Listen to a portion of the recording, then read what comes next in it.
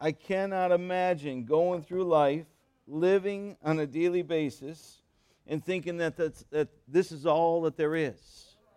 I mean, what a shame it would be, amen?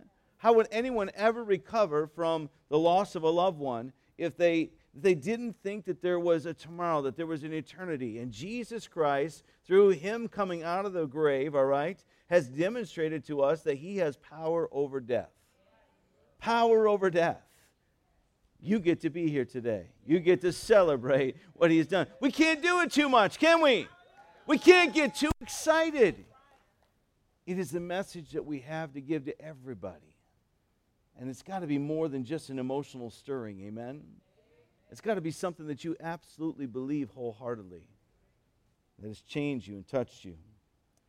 I'm excited about where we're at as a church. I'm excited about the individuals who are coming to know Christ, those who are finding freedom, those who are finding purpose, those who are getting on to the mission, all right? And they're deciding that they're going to be difference makers. I'm excited that because we're real people serving a real God, making a real difference. That is our vision statement, that we just continue to be real with one another. We all come with all of our issues. We all come with all of our challenges, but God. Say, but God.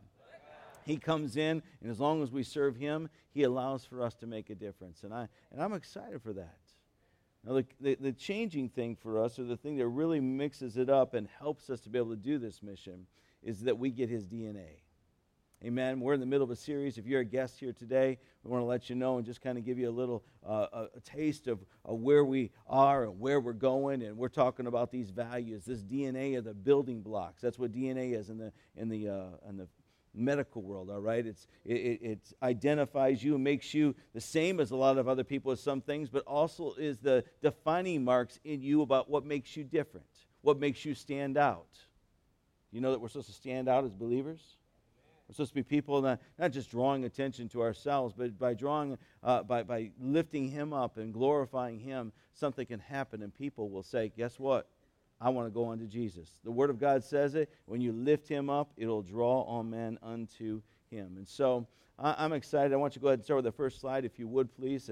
And I'm going to have you help me with the slides, if you would, please. And I just want to give you an update here. In order to build a culture where real people are serving a real God, making a real difference, we have to unite on what defines us as far as central to people. Now, we're in the middle of these value series, and I'm going to preach an Easter message, but I want you to see how it all ties in, all right? That's not what we want right now. We do want that later. Okay. So the next slide, if you would, please, and you found a way to import that in. That's good, all right? And we said this, the scripture verse for us is 1 John chapter 2, verse 5 and 8. If anyone obeys His words, God's love is truly made complete in him, and this is how we know we are in Him. Whoever claims to live in Him must walk as Jesus did, all right? That's you can't claim to be part of Him and just do your own thing. Did you hear what I said? You can't just claim to be part of Him and do your own thing. You have to do things the way that He did them and the way that He wants to. So go ahead and give us the next slide, please.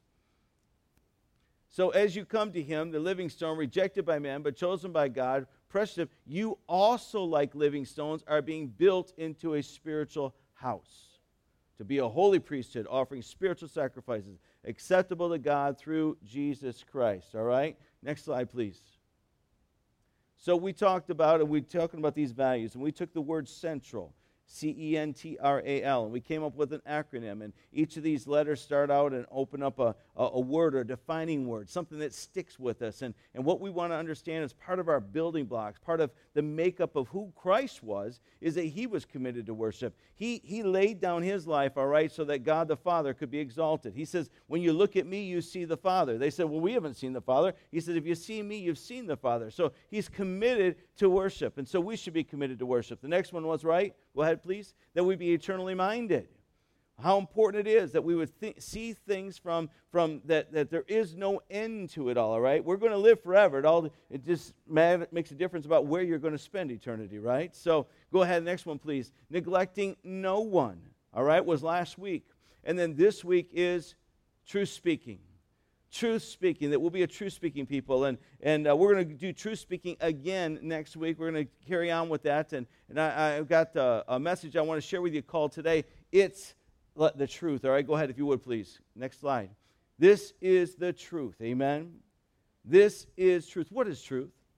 You know, there's a lot of things and a lot of that people cannot agree upon, even when they observe the same event that is taking place.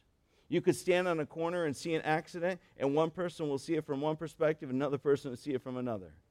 How many of you know that your emotions sway sometimes the way in which you see things?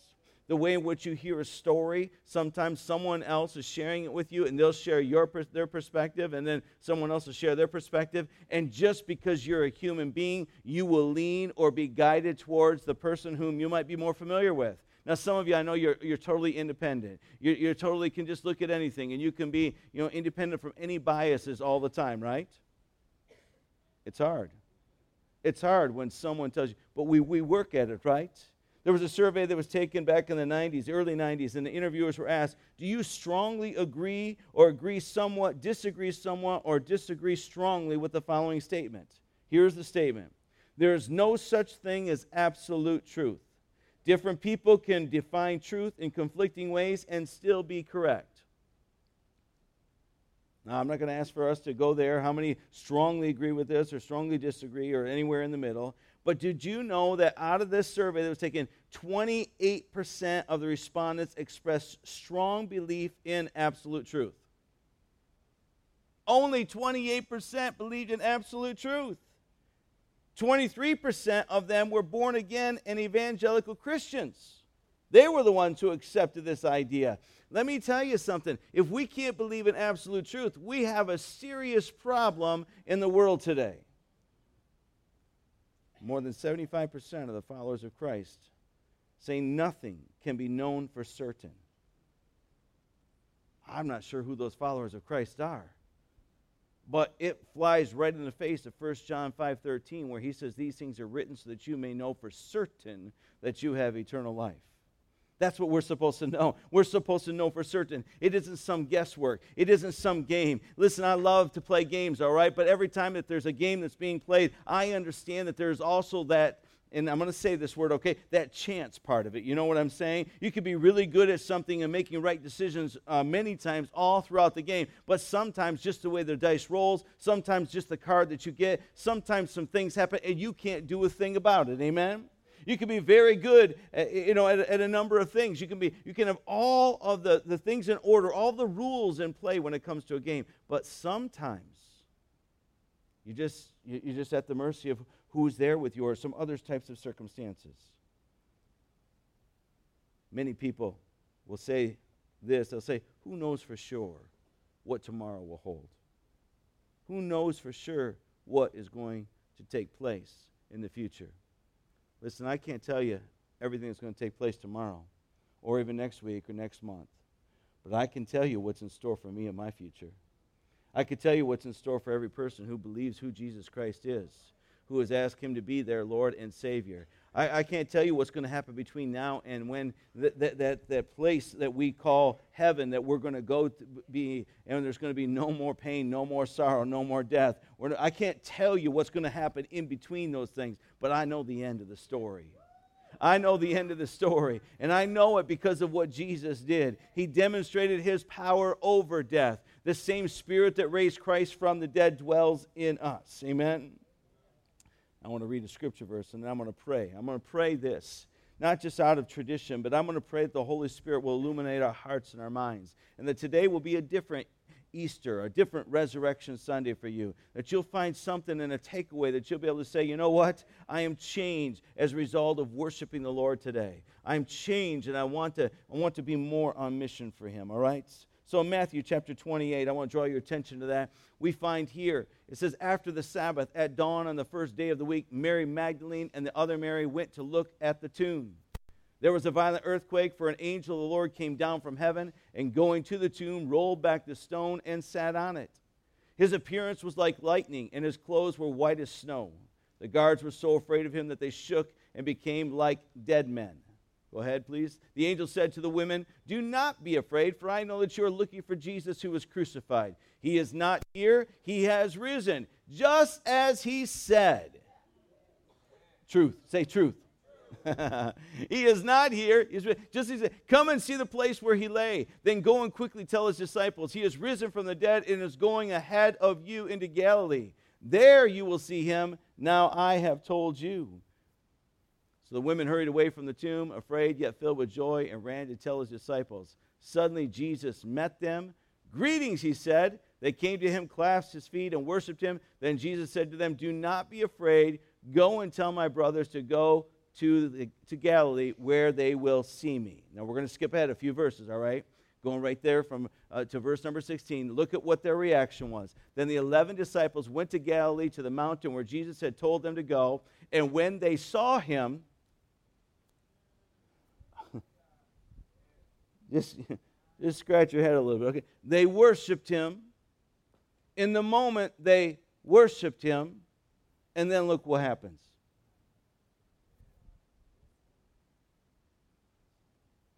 They followed, they did what they were told to do to Galilee, to the mountain where Jesus had told them to go. And when they saw him, they worshiped him. And some would say, "I checked the box. I went to worship service. I went to church today." Can I tell you something? If you stay here, which they did not, by the way, say praise the Lord, amen. Oh, they doubted in that moment. Anybody in here ever doubted before? Come on. How many truth speakers we got in here? Raise your hand up in here if you ever doubted. Come on. We all have doubted. We all have had questions, things that have gone unanswered. So, Holy Spirit, we ask you right now to open up our heart's mind. The mind of our heart. God, open up the eyes of our heart. Let us be able to experience what the Apostle Paul was saying when he says that we might be able to embrace and understand how high, how deep, how wide your love is, Lord, that we would be able to understand the power that comes along with this proclamation of the gospel. Lord, have your way in us, that we wouldn't get stuck in this place of doubt. But Lord, even after hearing and knowing this, almost 2,000 years later, we can still say it has bearing on our lives today. In Jesus' name, amen. Amen. What an amazing opportunity it is that we have to recognize how God has done things, and he's ministered in ways that continues to wow us. Amen? Sometimes we get wowed in the wrong ways, right? Sometimes we hear about some things, we kind of get a little slanted or shaded in our understanding of things. Here's a man who had basically had a hard time. See, this woman and her overbearing husband went on vacation to Jerusalem. And while they were there, the husband passed away. The Jewish undertaker told the wife, "You can have him shipped home for $5,000, or you can bury him here in the Holy Land for only $150.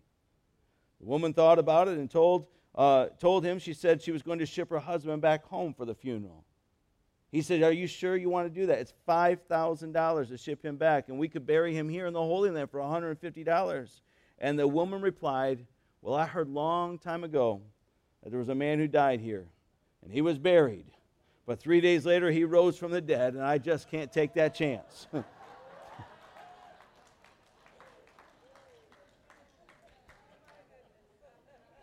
Now, that's truth. But the application of that principle is not accurate, right? We find here in our text that after the Sabbath, Mary Magdalene and the other woman, they went and they looked in the tomb. There was a violent earthquake. We seen the account that was there. But I want to talk to you today about something. I want to talk to you about this is truth. Say, this is truth. All right? Sometimes truth is uncomfortable. I said sometimes truth is uncomfortable. Someone walks up to you and say, "How do I look?" Is there a right answer? Someone says to you, and I have this thought. We want to be so well-meaning. We want to be so careful. We want us to be so concerned and so aware of everybody's feelings that we ask somebody. Someone says, "Well, let's go out to eat. And where do you want to go?" I don't care is what someone will say. Do they really care? Well, let's go ahead and go over here. Let's go to Applebee's. Oh, no, I don't really want to go there. I thought you said you didn't care. This is truth. It's truth that is uncomfortable when we realize that we lie a whole lot more than what we think we do.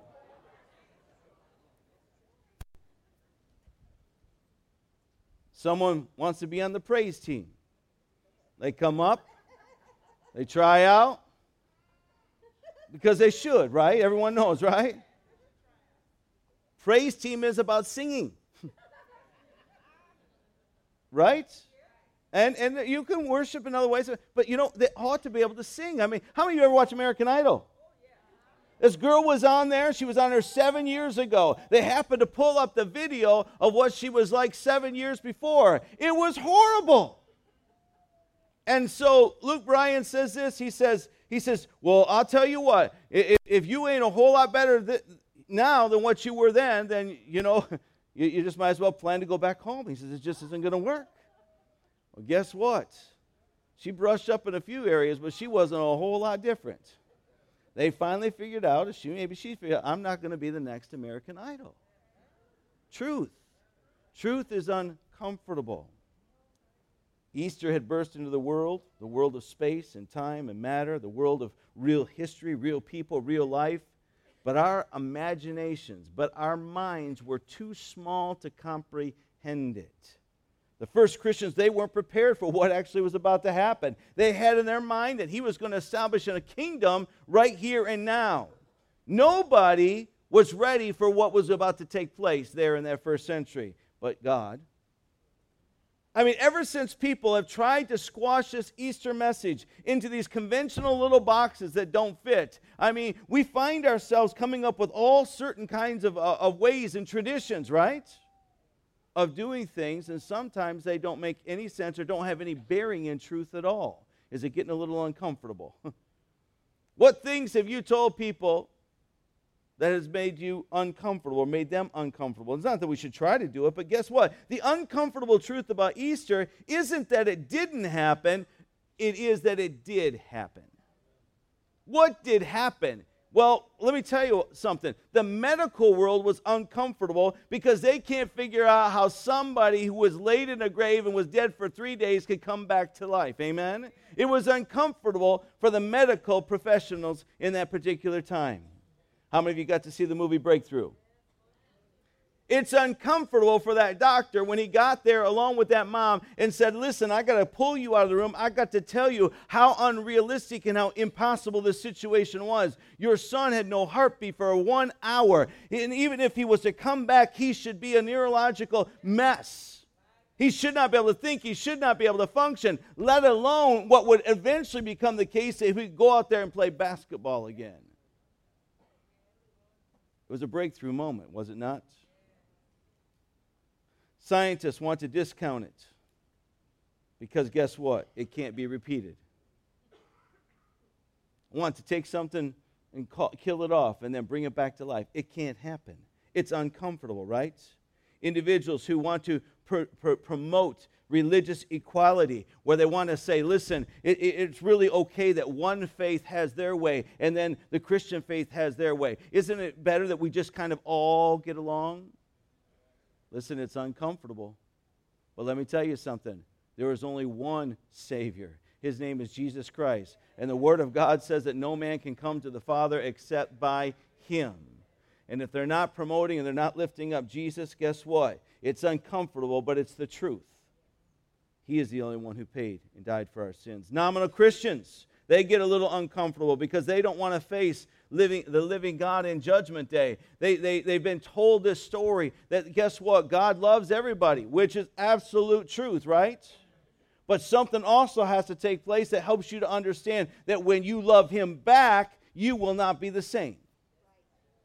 That's the key. There isn't a whole bunch of list of rules of do's and don'ts, but there's this matter, this question you've got to answer. Do I love Him? Because if I love Him, I will obey Him. If I love Him, I will respect Him. If I love Him, I will honor Him. Do you hear what I'm saying today? I guess we got to define what that honor is, what respect is, and we can understand. But guess what? This truth is uncomfortable to some people today. This truth is uncomfortable to atheists who only recognize the material world, who have this idea that God didn't exist. Somehow you were a blob that came to be organized like you are, reproducing as you do, and all the other living elements that are complete miracles. Those atheists have a problem because guess what? They can't redo it again. Amen? And they have this idea that we're just going to be annihilated. We're going to not exist at all, anywhere. This resurrection of Jesus caused shockwaves all throughout the world, even in the limited world as we knew it at that particular time, right? Listen, I want to tell you something. In the 1950s, kids in schools asked questions about whether a man would ever be able to walk on a moon. Has a man walked on the moon today? July 20th, 1969. His name was Neil Armstrong. So, okay, that could take place.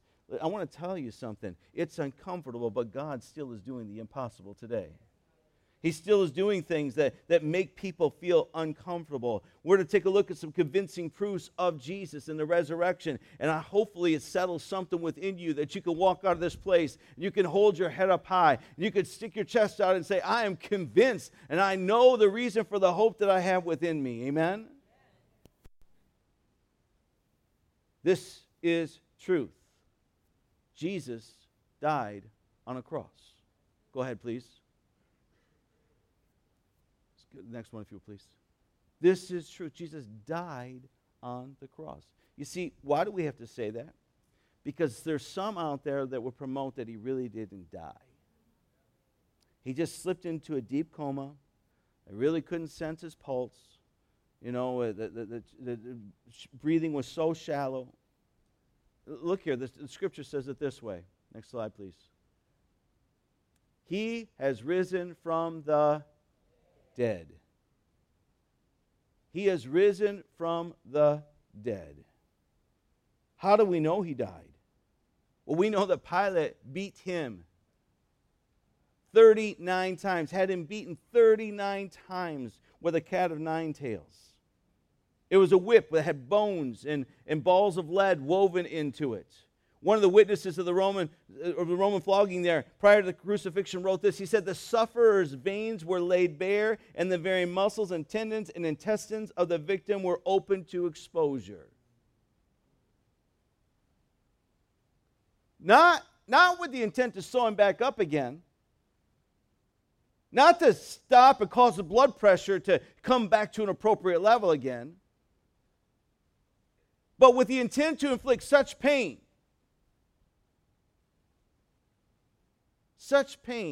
with no comfort, no bandages, no stopping of the bleeding whatsoever. How could anybody ever withstand that? Jesus was obviously in serious critical condition even before the crucifixion began. And then they asked him to carry his own cross. And after he carried his own cross and received a little assistance along the way, they took these nails, 5 to 7 inch spikes that were driven into his wrist, crushing the very median nerve that was there. And experts say that would be like taking a pair of pliers and squeezing on your funny bone as hard as you can. It's not funny, you know what I'm saying? It hurts. After this, his wrists, his feet were laid on one another, and a long spike were driven through both of his feet. And he was hoisted up into the air, hanging there. And with each and every breath that he would have to breathe, he would have to lift up and pull up on those particular nails. After receiving the 39 lashes. Death by suffocation was certainly going to be something that would be experienced. But you know what? It wasn't done there. They wanted to make sure he said, we're talking about the truth is, this is truth, he died. Right? Because if we don't really believe he was dead, it takes away the reality and the power of the miracle, right, of the resurrection.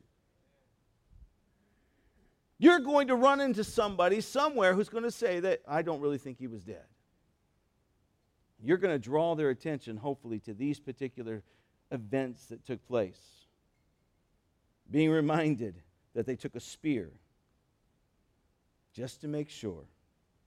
And they thrust it into his ribs, puncturing his heart, where the word says that blood and water flowed. Now, why did they do that? Because they were going to break his legs to increase or to make faster the death that was pending.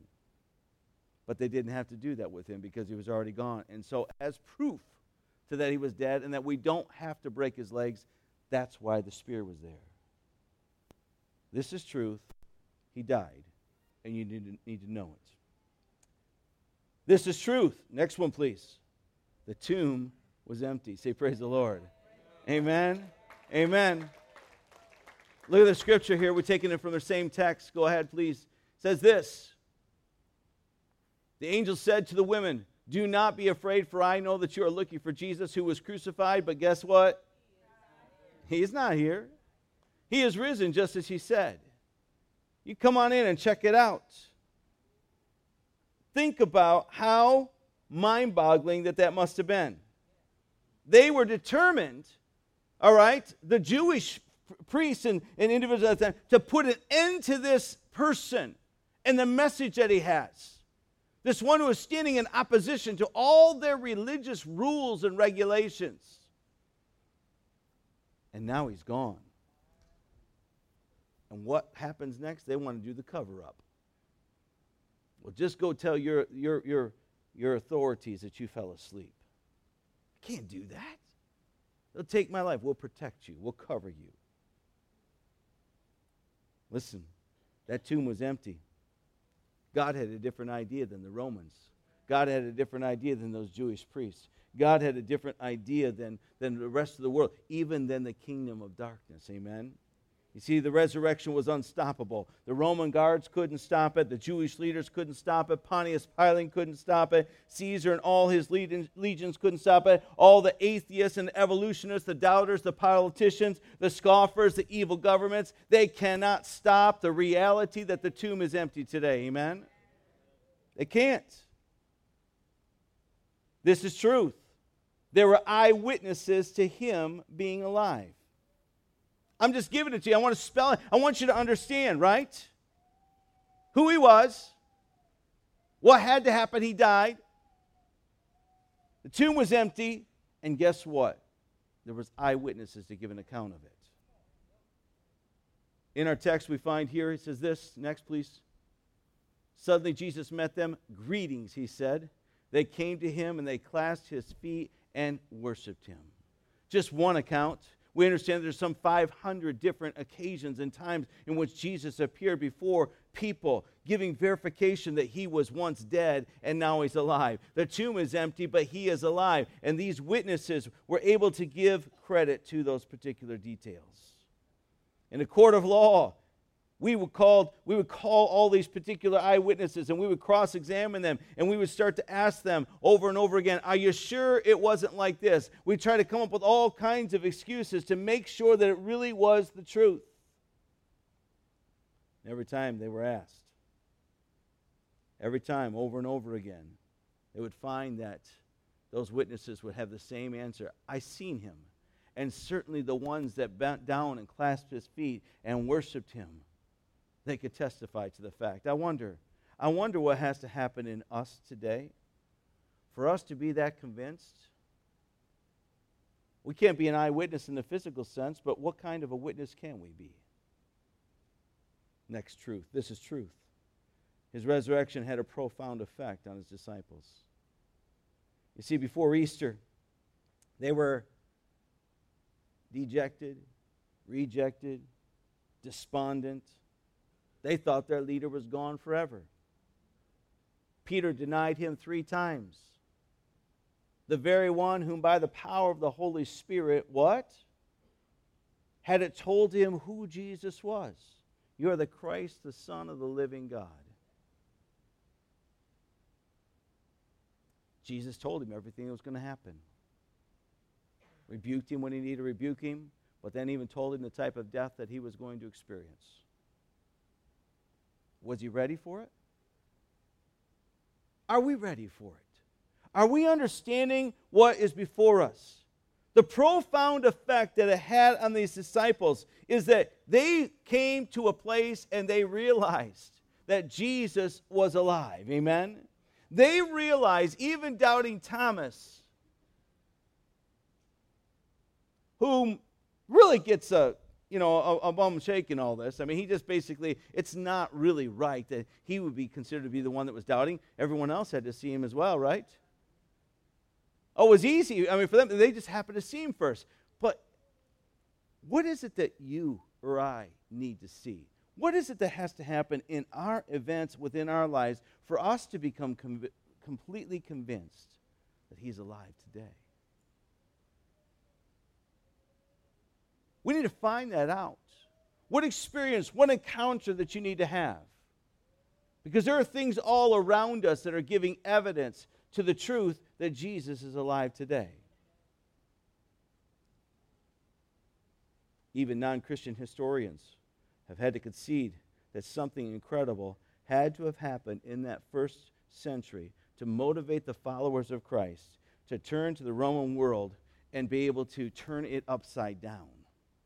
You see, these same ones whom we read in our text a few moments ago that were doubting. Oh, they worshiped. They had their service. They came together, but then they doubted. Somehow their worship and then their doubt turned into belief that would mean that they would live in a manner and way in which they would die for what they believe. Now, can you convince anybody to die for a lie? I don't know of too many takers of that, right?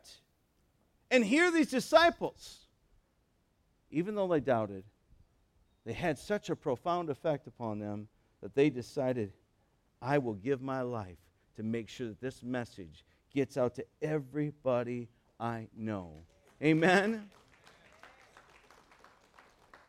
The only explanation to this truth is that this profound effect is that there was a resurrection. You can go to all the tombs of the founders of other great world religions.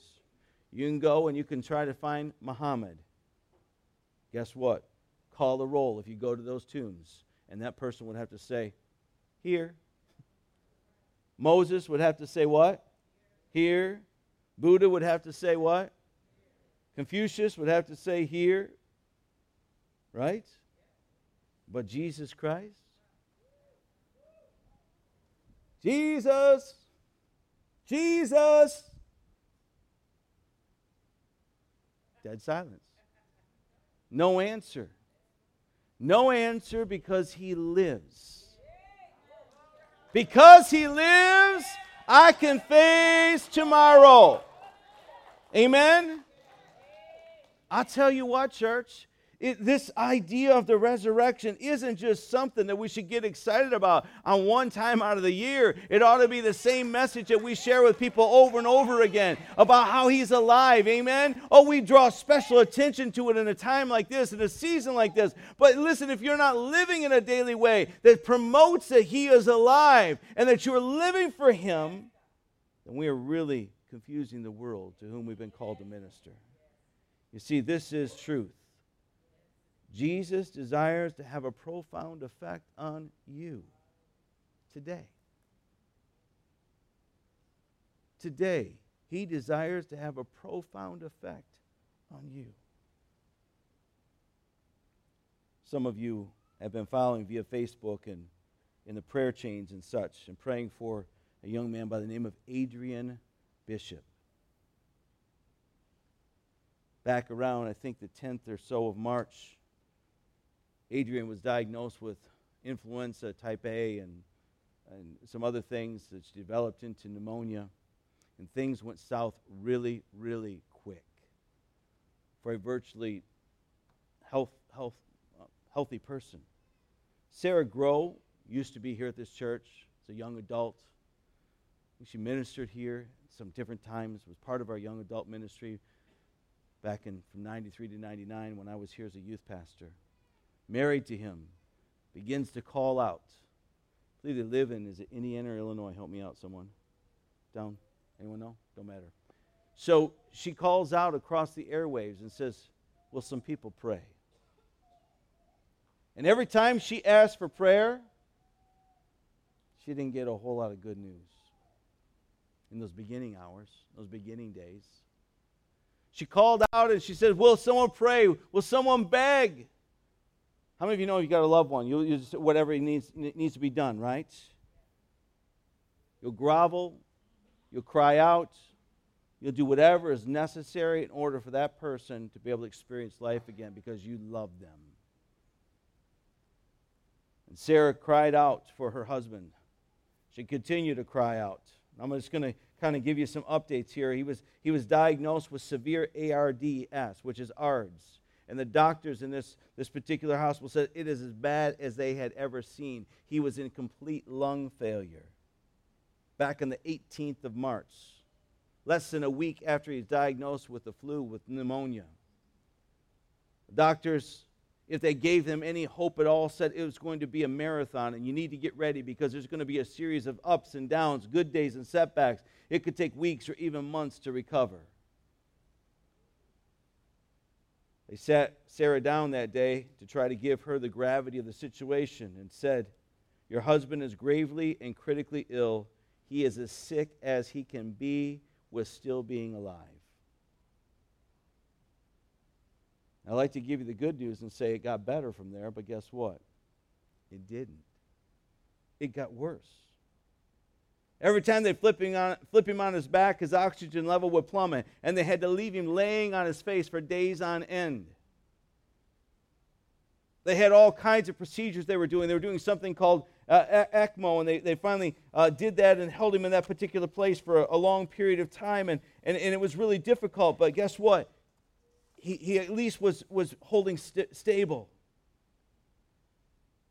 Not even a week later, Sarah meets again with the doctors after they decide to put him on this ECMO device. And they met and they said, "I don't have good news for you today."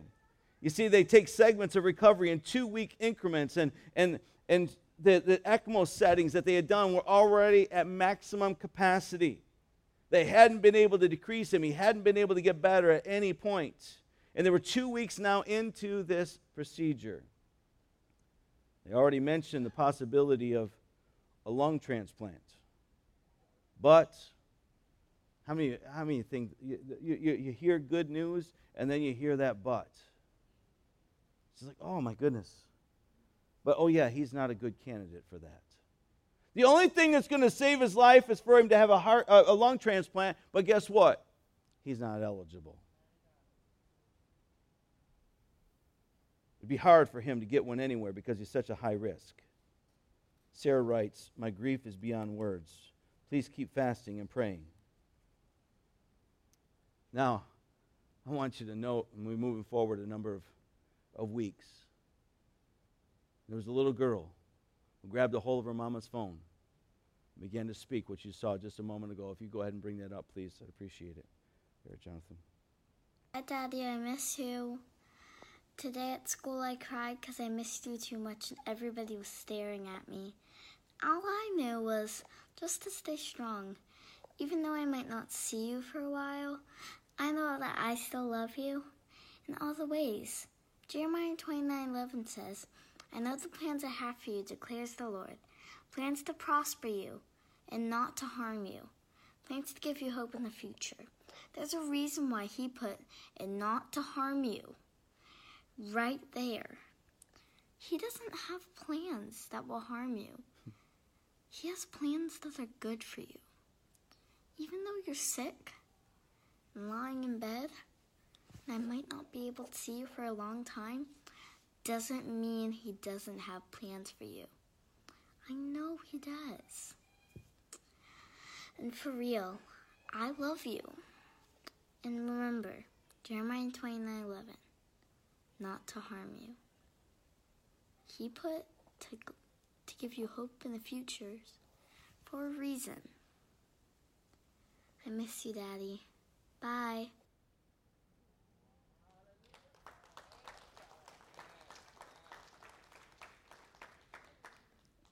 The faith and the wisdom of a child who is fully convinced of a word that's timeless. It wasn't long after that particular time when things started to move in the right direction. Say the right direction. This is truth. That when you choose to react to what the Holy Spirit is doing, when you choose to respond and get on board with what His mission and what His plan is, there is nothing impossible. Amen? And so I think almost 2 weeks ago, Sarah writes this. I apologize for the lack of updates. The simple reason is that I'm exhausted in every way. Adrian is doing great. I said, Adrian is doing great. Hallelujah. He is off of all of the machines and off of all the meds. Remind you that 2 weeks ago this afternoon, the pulmonologist said that since he is still on 100% life support on both ECMO and vent, they were not able to lower either after 2 weeks, that things were not looking good.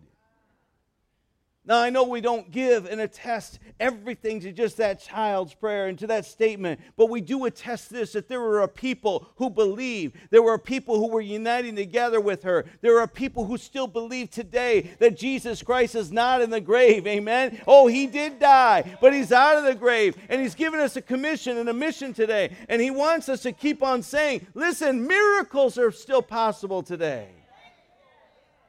Today, he was sitting up in bed with no machines, no meds, no noticeable withdrawals the past few days. He was so heavily medicated. He was experiencing all kinds of detox stuff, no feeding tube, doing PT, eating a regular diet, and watching movies on an iPad.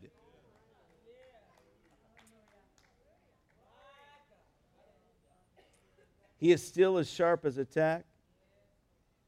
We are thankful that he was never oxygen deprived. Oh, my goodness. He hasn't moved to the step-down unit as of then, but he may be now. I am truthfully still amazed at what God has done. What does that statement say? That statement says what all of us do on a regular basis. We throw up our prayers and we throw up our hands, and we have the Spirit that bears witness with our spirit that we are children of God. And there's events that happen in our life from time to time that we ask him to do something, but we still get amazed when he answers the prayer. Do we not? Do we not? Can we be truthful? This is truth. It's uncomfortable, but guess what? It's truth. But the beautiful part about it is that our loving Savior doesn't hold it as a demerit or a black mark against you because of you struggling in your faith or you having a time and when you say, but God, how did this happen? How did you do this? I'm amazed that you would do it. And he's like, didn't I say I would?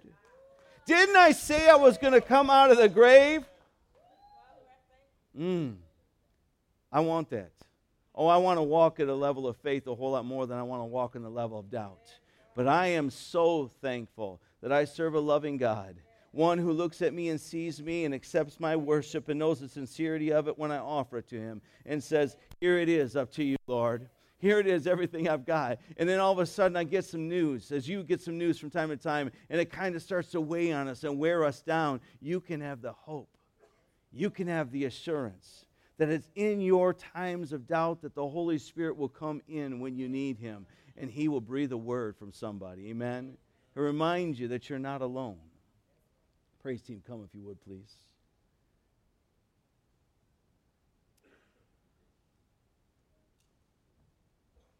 I have a question for you today.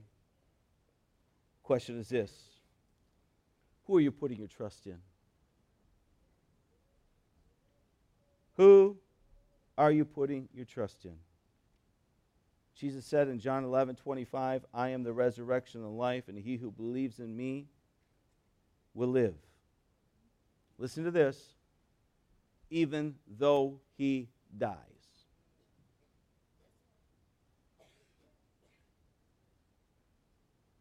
Now, I'm not really looking forward to that day. For me to say goodbye to everything that I've known here on earth. Maybe not to participate in some of the historic events that we all want to participate in. But with God as my helper, I do not want to approach the eventuality of death in a morbid way that says I cannot have peace, that says I cannot have joy, that all I think about is what is to lose. For the Apostle Paul said, to live is Christ, but to die is gain. Another place, what does it profit a man to gain the whole world and to lose his soul? If you're here today, I'm not sure who you're living for. I'm not sure what you expect God to do to prove his existence to you. But I'm telling you, there are 512 other people who are eyewitnesses of what Jesus, and that he's alive today. Amen. We have disciples who were willing to lose their lives in order to get this message out. It may be uncomfortable for you to hear today, but you just can't say that you want to live for God. You want the salvation, but you don't want to respect him. You don't want to honor him. You've got to find a way to put him first. You've got to find a way to worship him and to get past those days of doubt when your spirit will come in and someone will nudge you and give you a word and say, listen, I remind you of everything that you've ever heard before. Are you ready for that? Are you ready to go to the next level? Bow your heads, close your eyes with me. Here we are, Lord, before you, and we ask you right now to move in this place. If there be anybody here that does not know you as their personal Lord and Savior, I pray, God, that they would experience your gift of grace, your gift of mercy right now. I pray, Lord, that they would understand that you have got so many greater things in store for us. You just want us to believe you. You want us to trust you. You accept us as we are. You make us into what you want us to be. Thank you, Lord.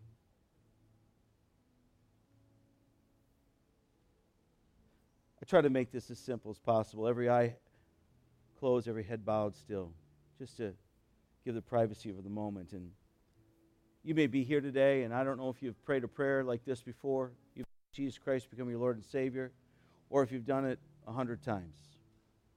Here's what you've got to evaluate. Am I right with God right now? If someone was to ask me, what is the reason for the hope that's within you? You'd be able to tell them something.